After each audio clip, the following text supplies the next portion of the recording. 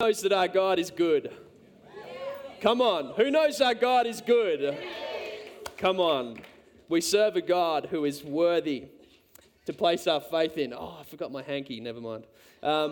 Now it's such a privilege to be back here this morning. As you would have heard, I've been away for the last couple of weeks. I actually had the great opportunity to go away on a kind of a leadership development trip where 14 other pastors from around Australia, where we went around to LA and Phoenix and visited a whole bunch of churches. And for me, it was an experience that just lifted up my eyes. You know, when you have those moments with God, it might be an experience, it might be a relationship, whatever it might be, that draws you closer to God and you start to see your life in a new way. I had one of those experiences. And you know, my prayer is that as we continue to journey as part of a church together at True North, that each week we'd have those shared experiences together where we can say, God, I see a picture of who you are and I want it to radically change my life. You know what, I want to show you a photo real quick. This is the team of pastors I went away with. They're an attractive bunch, aren't they? Pastors typically are. Now, sorry, it's irreverent. But so see this guy on the far left, kind of next to me. I'm in the white. There's the other dude there. So this guy, he's just casually leading a church of 28,000 in Phoenix. Awesome guy, incredible ministry, and we were blessed to be a part of that trip. But can I say, it was an incredible experience for me coming home, visiting all these churches. You can get rid of that; it's going to be distracting. Then be looking at all those pastors, thinking, "Woo!" And but it was an incredible opportunity going away and seeing churches do ministry incredibly well. But can I say, I got back here last Sunday. I was like crazy jet lagged. We came in for a service. Our son happened to wake up at a good time. I'm like, well, we're all awake anyway. Let's go to church. And I came and I was blown away by the experience walking into this place. Obviously, we've got some new systems in place where we've got people everywhere wearing awesome shirts, and that's part of it. But you know what? I walked into an experience. I believe that I walked into a church that's had a shift in heart towards valuing others and valuing people coming into this place. So can I just say thank you for that? Can we give each other a round of applause? Like, that was amazing. So if you've been a part in our welcome teams, our service teams, serving in any way on a Sunday morning, can I say thank you, because it makes such a difference. And what a blessing to come to our church last week and experience that for myself. You know, we're, as Ryan shared a little bit earlier, we're launching a new series called We Care, and we're going to be having some fun with that over the next few weeks. But just before we do it, I want to have a bit more fun myself, and I'm going to show you one more photo, because on one of the nights off, we got the chance to go to the Staples Center. Anyone familiar with the Staples Center? Now, this is the home court of the Los Angeles Lakers in LA. As you can see, we're all pretty psyched to be there. That crazy-looking dude on the far right, your left, is Pastor Steve Fitzallen from Tasmania, leading an awesome church and a really, really great guy as well. But anyway, we went away. We said, yeah, we're going to watch NBA tonight. And it's funny, you can take that off again, distracting pastors, so attractive. But we went away, and it was funny. Amongst the group, I was kind of the driving force, let's face it, to say, we've got a night off, we're in LA, there's a home game, we are going to this game. And they're like, well, basketball, no, we are going to this game. And people caught that vision to varying degrees. And something that kind of illustrated for me is with something like a sporting event, you have two groups of people. You have those that care, and you have those that couldn't care less. And tragically, they're both living under the same roof more often than not. Now, you know the ones that care because they know all about the sport, they know all about the rules, they know all about the players, they know the win-loss record, they know everything about their team. They know when the game's going to be played, they know when it's all going to go down. And then those that don't care, don't know anything about the sport, don't know anything about the players, don't know anything about when it's happening, and just can't wait for the day when the news starts telling us all about it. And it's not on the front page of the newspaper anymore because you just couldn't care less. Now, here's what this illustrates as a picture for all of us, that we all care differently about different things. To one person, something has incredible value and it's incredibly significant. To another person, it has no value and it's not significant in any way. So it doesn't occupy any place in their mind or in their lives. So the question is, what are the things that we should care about? As a church together, what are the things that we should care about? In our own walks of faith, what should we care about? I want to give a foundation for this We Care series. And I want to sum it up in one phrase about what we should care about how we were created to care. And it's simply this. If you're a note-taking person, you're going to love this. I hope. We're created to value Christ. And we're called to value His cause. This is what we care about. That we recognize that our God actually created us with purpose. And that purpose was to be connected to Him, to actually value our Creator. We were connected with that in us. We were created with lungs to draw breath, with ears to perceive sound, with eyes to perceive light, with hands to act. And we were created with a soul within us to connect with our Creator. That's how we were created. But then Christ, He calls us to be a part of His cause. He calls us to value it. He calls us to care about it in a real and passionate way. So discovering how Christ cares for others is a really great place to start. And we're going to look at a great passage of Scripture from Matthew chapter 9 this morning. And we've got a Bible today. You got a Bible on an e-device or in the old print? We're gonna read together.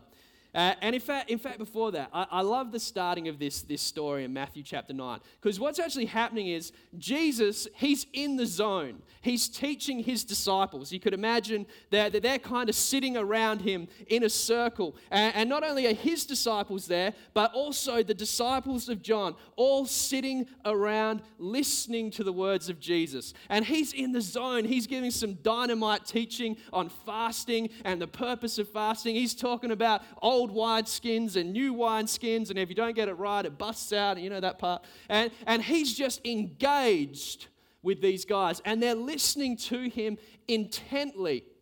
Then all of a sudden, this guy busts through the circle, busts into the middle of everything that's going on, and he kneels down at the feet of Jesus. Now let's put ourselves in that position for a moment. Imagine you're sitting around the circle with the disciples and you're just listening to Jesus. It's changing your life. It's building your understanding. Then all of a sudden, this dude comes in, busts all that up, kneels down at His feet. And you're like, come on. Jesus is in the zone right now. Couldn't you have just sat quietly for another 20 minutes and wait till He wraps this whole thing up? Or maybe you're in the position of Jesus and this guy comes and you're like, oh no. I'm like killing it right now. This is like some of the best teaching of my ministry. And this guy right here, he's messing it up. Jesus is interrupted. Let's talk about interruptions for a minute. Because we all love to be interrupted, don't we? Don't we? No. Anyone like interruptions? If you do, we need to hang out more because I need to catch some of that. Maybe you like being interrupted if you're doing something you don't like. But we don't like to be interrupted. Maybe that you're working on something, you're getting stuck into a project. You know when you have those moments that you're working on something and hours and hours go by like nothing because you're just powering through it, you're getting stuff done, and you're working in that zone, and then all of a sudden, someone busts in and breaks that up. How do you feel? Terrible. Now, and how do you respond? Well, depending on your degree of lovingness, maybe you're ropeable, or maybe you might say, excuse me, could I have 5 minutes? Or maybe like, get stuffed, mate. I'm in the zone. That's what Pastor John was. No, he wouldn't. He's very caring. He's got a mercy gifting. But you're in that place, and what do? We don't like it. And here's why interruption is such a problem for us as people. Because an interruption is actually a forced shift of focus away from self. It's a forced shift of my focus on myself, and I hate that because I am inherently self-focused. So how does Jesus handle that in this moment? Let's take a look, and we're going to read from Matthew chapter 9, starting in verse 18. It'll be up on the screens as well if you want to follow along. So while He was saying this, remember, He's in the middle of this teaching. A synagogue leader named Jairus, we learn in the other gospel writers, came and knelt before him and said, "My daughter has just died. My daughter has died." And has this for a statement of faith. "But come, put your hand on her, and she will live." This is the interruption Jesus deals with. Jesus gets up and went with him straight away, and his disciples followed as well. So Jesus is met with this need, he's met with this interruption, and his response is to get up and go. His response is to get up and go. And here's what I think is happening. Jesus cares about this man. Jesus cares about his daughter, and he recognizes that he can actually make a difference. Now, in that situation, not many of us could make a difference. In that specific situation. But Jesus says, I see the need, I care about the need, I recognize I can do something about the need. Here we go. We need to learn how to do that. We need to see the things that we can actually address. There's a lot of things we can't. We're not Jesus. There's a lot of need in our world that we can't necessarily address. But there is a huge amount of need that we can. And it's about recognizing what we can do. So Jesus was willing to be interrupted. But will you be interrupted by the cause of Christ in your life? Remember, we're created to value Jesus. We're called to value his cause. If we're actually going to live that out, we need a willingness to be interrupted. Let's think about it a different way. I want you to imagine that you're holding your life in your hands. Holding your life in your hands. And think about everything in your life. All your family, all your relationships, all your decisions, your career, your study, whatever it might be, your future, your retirement. You're holding it all in front of you in your hands. Symbolically, this is my life right here. I like my life. I like everything that I see there. It's really important to me. It's valuable to me. Now, here's how I think Jesus was able to hold his life. It was something like this. And he held that life out.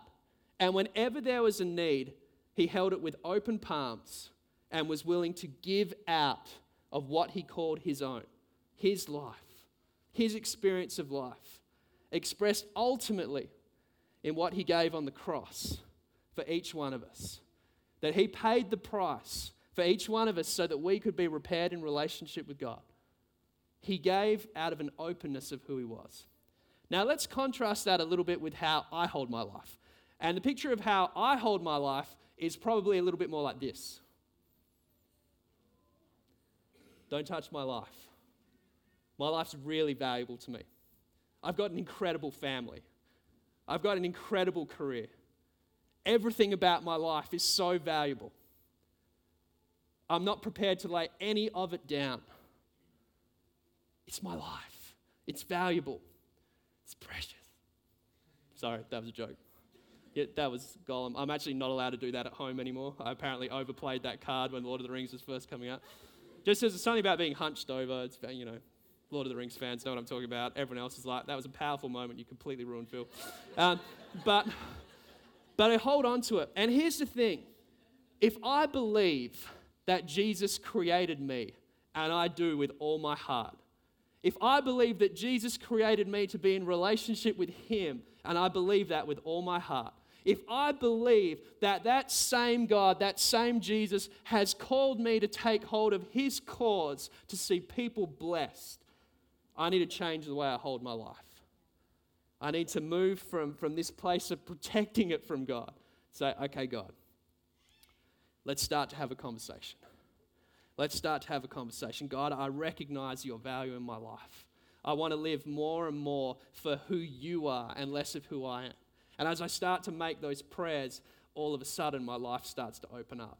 And I say, Jesus, I want to be someone who has a life that matters. Jesus, I want to see need, and in your grace in my life, I want to meet that need. God, I want you to bring people to my life that I could lead to you, that I could bless, that I could show your grace. Jesus, I want to make a difference in my workplace, in my community. And as we continue to make those prayers, all of a sudden, that life we once held like this becomes open to what God is doing, about what God's cause is in our lives. Will we be interrupted by the cause of Christ? Will we care about the cause of Christ in our life? So in verse 20, we see Jesus following Jairus back to his home to go and do something about his daughter that's died. And on the way, who would have thought? Another interruption. And here's what happens in verse 20. Just then, a woman who had been subject to bleeding for 12 years came up behind him and touched the edge of his cloak. You can imagine her hoping that he wouldn't notice, that no one would notice. But she reached out and she touched the cloak, and she said to herself, and she believed in faith, if I only touch his cloak, I will be healed. Again, incredible faith. And then right then, Jesus, he stops, he turns, and he saw her. I love what's implied by that statement, that Jesus saw this beautiful woman, that Jesus saw her condition, that he saw the issue that she carried. And he said, take heart, daughter, a term of reverence, respect, honor, and empowerment into her situation. Take heart, daughter, your faith has healed you. And the woman was healed at that moment. Now, I love this story, and for one important reason right here in the text, is that we see two needs, two interruptions, and the same Savior that's willing to be interrupted by both of those needs. And how does he respond to each of them? In exactly the same way. He says, right, here's a need. I recognize I can do something about it. Let's get it done. Now, what's interesting is that the first guy is Jairus, a synagogue leader. Kind of a big deal in the first century Jewish context. The people would have known who he was. The disciples would have known who he was as he busted into the room and knelt down in front of Jesus. He said, hey, that's Jairus. That's the synagogue leader. He's kind of a big deal. So probably they weren't that worried about the interruption. Oh, this is an important person. He's got it all going on. People know his name. There was honor for Jairus. And so in some ways, it's not surprising that Jesus would drop everything to meet a need for a person like that. But here's what is so powerful and so true about our Savior, that on the complete opposite end of the social scale, we see a woman completely marginalized. In the framework for Jewish people at that time, they had something called that was ceremonially unclean or symbolically unclean. And because of this woman's issue, she was in a constant state of symbolic uncleanliness. And what that would mean is that people would actively avoid her. She was marginalized. She was forgotten. She was avoided. She had no value in that context. And we see these two pictures, one of prominence, a person of prominence that in the eyes of the world should be honored and lifted up, and one that was marginalized and forgotten. And Jesus says instantly, both of those people matter. Both of their needs matter. I recognize what I can do, and I will do something about it. Let's quickly talk about the selection criteria for care. The selection criteria for care. We know in Jesus that there is no criteria. He loves all people equally, values all people equally. For me, if I'm honest, I probably can't make that same statement. Now let's think about some of the filters that become our criteria for the things that we care about, for the people that we care about. The first one is this: connection. Connection. And this is perhaps a more obvious one, that the people that we are most connected to, we're naturally going to care more about them, aren't we? That if they're wrestling with something, if they're battling with something, we're going to care more about them, and we're going to be more willing to do something about their situation. You know, a great example for me is, say, for my wife and I, the person that we're most connected to in this world together is our little son, Caleb. Now, God bless him, he sometimes wakes us up at times that we wouldn't naturally choose. And in those moments, we're prepared to do something about that. We're prepared to care about that distress because there is a high degree of connection to Him. We're prepared for Him to wake us up every single night in the middle of the night and deal with that and love Him with all our hearts. Now, by contrast, say Pastor John wakes me up every night for whatever reason. Maybe just wants to talk about life, or maybe you're having a sad night and just need to cry it out with someone. Now I love John, but there isn't that same connection to John as there is with my son. And perhaps I'm not going to be as willing to meet his midnight needs as I am for my son's, because there's a difference in connection. Then what about the whole world around me that I do not know at all, that I have no connection with, a world that's in need that I have no connection with? For me to care about that, it's even more difficult again. So I think that's one of the filters we share, connection. And then the question is, how do we broaden that connection? Really quickly, John Maxwell, an awesome author and a great influence in my life, he talks about a 10-foot rule. And whenever someone comes within 10 feet of him, he will make a meaningful connection. Just short. It could be a stranger walking past someone in the street, lining up in the supermarket, wherever it might be. If there's someone that comes within 10 feet, he'll say, "Hi, how you going? I'm Phil." He'd say, "John," of course. And he'd say, "This is my thing, that if someone comes into that space in my life, I'm going to make sure that through a simple phrase, they know that I value them. They know that I care about them." I wonder what would happen this week if every one of us went out into our lives with that goal. And you start looking at the world a little bit differently. All of a sudden, you start having random conversations with all kinds of people. And God's heart speaks through that. You know, one of the other filters that I believe I have, that I believe that we all have, is that we're more likely to care about those where there's some kind of a reward involved. Now, this is a hard pill for me to swallow, if I'm honest. But for most of us, this is a reality, where we're consciously aware of it or not, that we're more likely to meet needs where at the same time it meets some other need for us. You know, a classic example of this, if you imagine a young guy, let's say John again, he's a he's a good bloke. So let's say John's engaged, he's getting married later this month. How good's that? That's great. So let's say in the early days of dating the beautiful Tegan, she kind of had a need, and maybe let's say she needed to paint her house. And John at this point, he was kind of, you know, he had those feelings for Tegan, but there was nothing kind of formalized, and he was kind of working the angles. How do I set this up? And he hears about that she's invited some people to, you know, need some help painting the house. And he's like, "You beauty, we'll get in there. Tegan, let me help you. I'll pick up the paint. I'll get the rollers. I'll get all the stuff you need, the special edger thing with the wheels. I'll sort it all out. I'll get it all done." Now, Tegan might think, "Wow, John's a really good guy. He's so caring to everyone." But really, there's an agenda there. Now, guys, we should all be laughing because we've all done this at one point or another, haven't we? In fact, actually, I once painted my apartment and Tash, my wife. Okay, this is before we were, I don't think we were even dating. Spoon, she's not in the room. Oh, she is. Yeah, she came over and helped me paint. That communicated a lot. That was great. Anyway. When there's something to take back from meeting a need, we're more likely to do it again.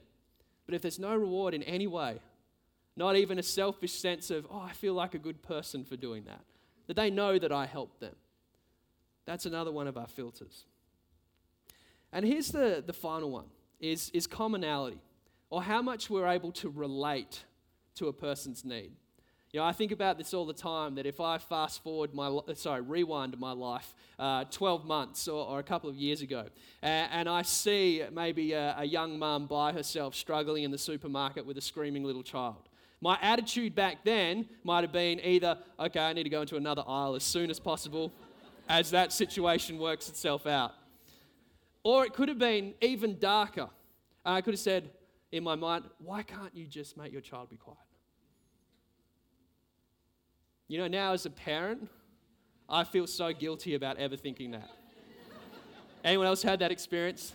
Come on, dads, you know what I'm talking about. You know what I'm talking about. There's hands going up. Oh, Phil, come on. But here's the thing. Now I can relate to that situation. I can actually feel what they're going through. I know in my heart how difficult that is. And I want to do something about it. Obviously appropriately in that scenario. But I want to meet a need that I can relate to. But here's the thing. If we only meet needs we relate to, well, I believe we're going to miss out on a huge part of what God is calling us to be as His church. To broaden our eyes. To not only think about the needs that are common to us, that are relatable to us, that are the kinds of people that are similar to us in our experience of life. But say, Jesus, what are you lifting up my eyes to see for your cause in my life? So Jesus continues on his way to the house of Jairus. And in verse 23, we'll pick up the final part of the scripture. When Jesus entered the synagogue's leader's house, and saw the noisy crowd and people playing pipes, and this was part of their tradition of grieving when someone passed away. He said, "Go away, the girl is not dead, but asleep." Jesus basically comes into something like a funeral and says, "Go away. She's not dead, she's asleep." But they laughed at him. They scoffed at him. Said, "Jesus, she's dead. There's no hope that you can bring into this situation. There's nothing that you have to offer. There's nothing that you can do. I don't care how much you care. There's nothing you can do. It's hopeless. Just go away, Jesus." But Jairus, still believing, he clears out the house. And after the crowd had been put outside, Jesus went in. He took the girl by the hand, and she got up. She got up. And news of this spread everywhere, as you imagine it might. She got up. So Jesus goes into a situation where there was a crowd that believed there was nothing he could do. Jesus goes into a situation where there's a crowd that said, "Jesus, you have nothing to offer here. We don't care about you. We don't care about what you can bring. It's too late. It's done. It's over." You know, as a church and people of faith, we live in a world, the crowd all around us, that says faith has no value. We live in a culture, particularly here in Australia, that says, who cares about the church?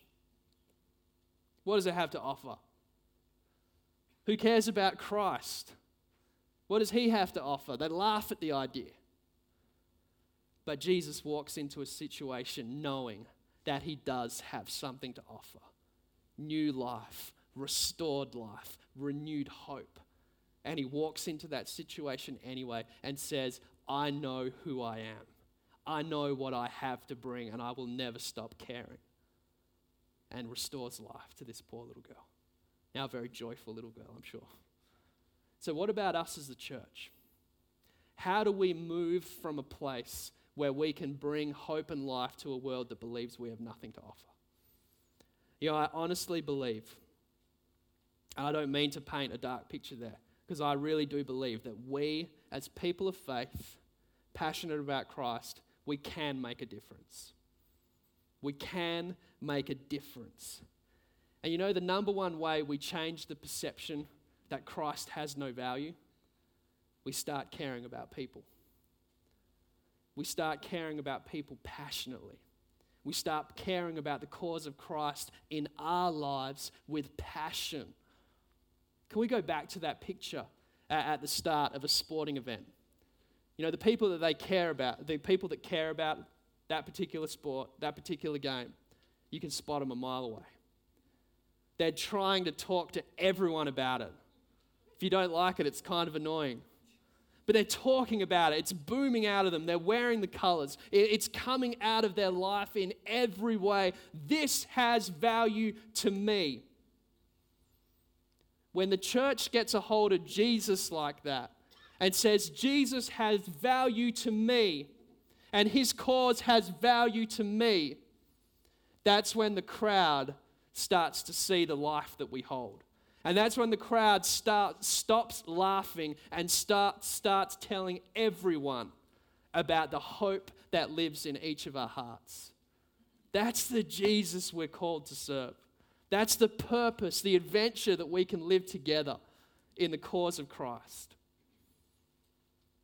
But will we allow ourselves to be interrupted and say, God, I want to hold my life a little bit more openly, and I want to see your cause in my life bless people.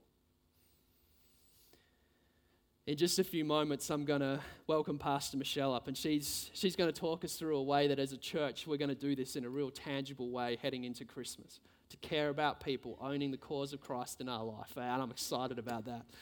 But just before that, I want to pray.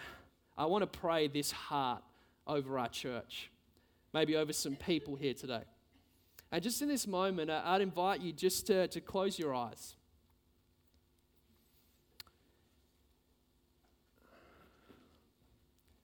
And if you're a praying person, if you recognize already that God's a part of your life, I just invite you in the quietness of this moment just to begin to pray for the people sitting around you. Begin to pray for the group of people gathered here together. So I'm believing in this moment that God is going to change some hearts and restore and renew passion for his cause.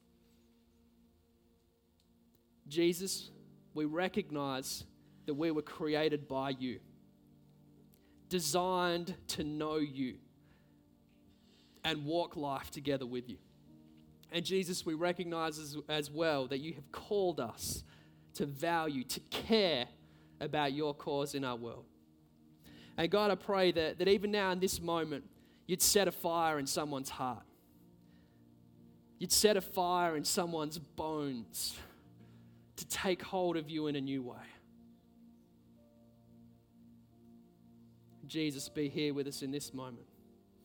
If you're here this morning and you feel that sense of it's time to care about Christ in a new way, it's time to care about his cause in my life, I just want to invite you to stand to your feet right now in this moment. Don't hesitate. If that heart is there, if you feel that sense of passion, if you know that it's time to take hold of it, to take hold of Christ, just stand to your feet and I want to include you in a prayer.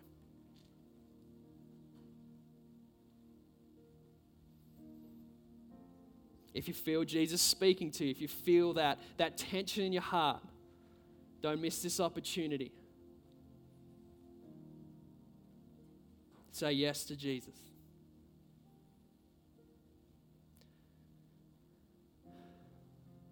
Lord Jesus, I want to thank you that you stand right here with us in this moment. Lord, I pray that your cause would be renewed in each one of these people that have stood today.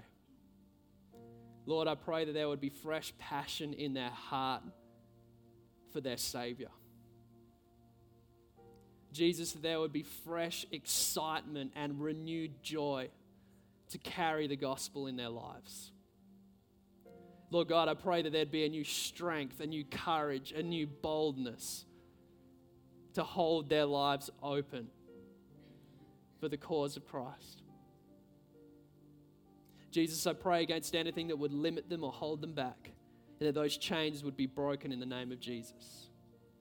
Lord God, I want to thank you that the next 12 months of their lives are going to be different.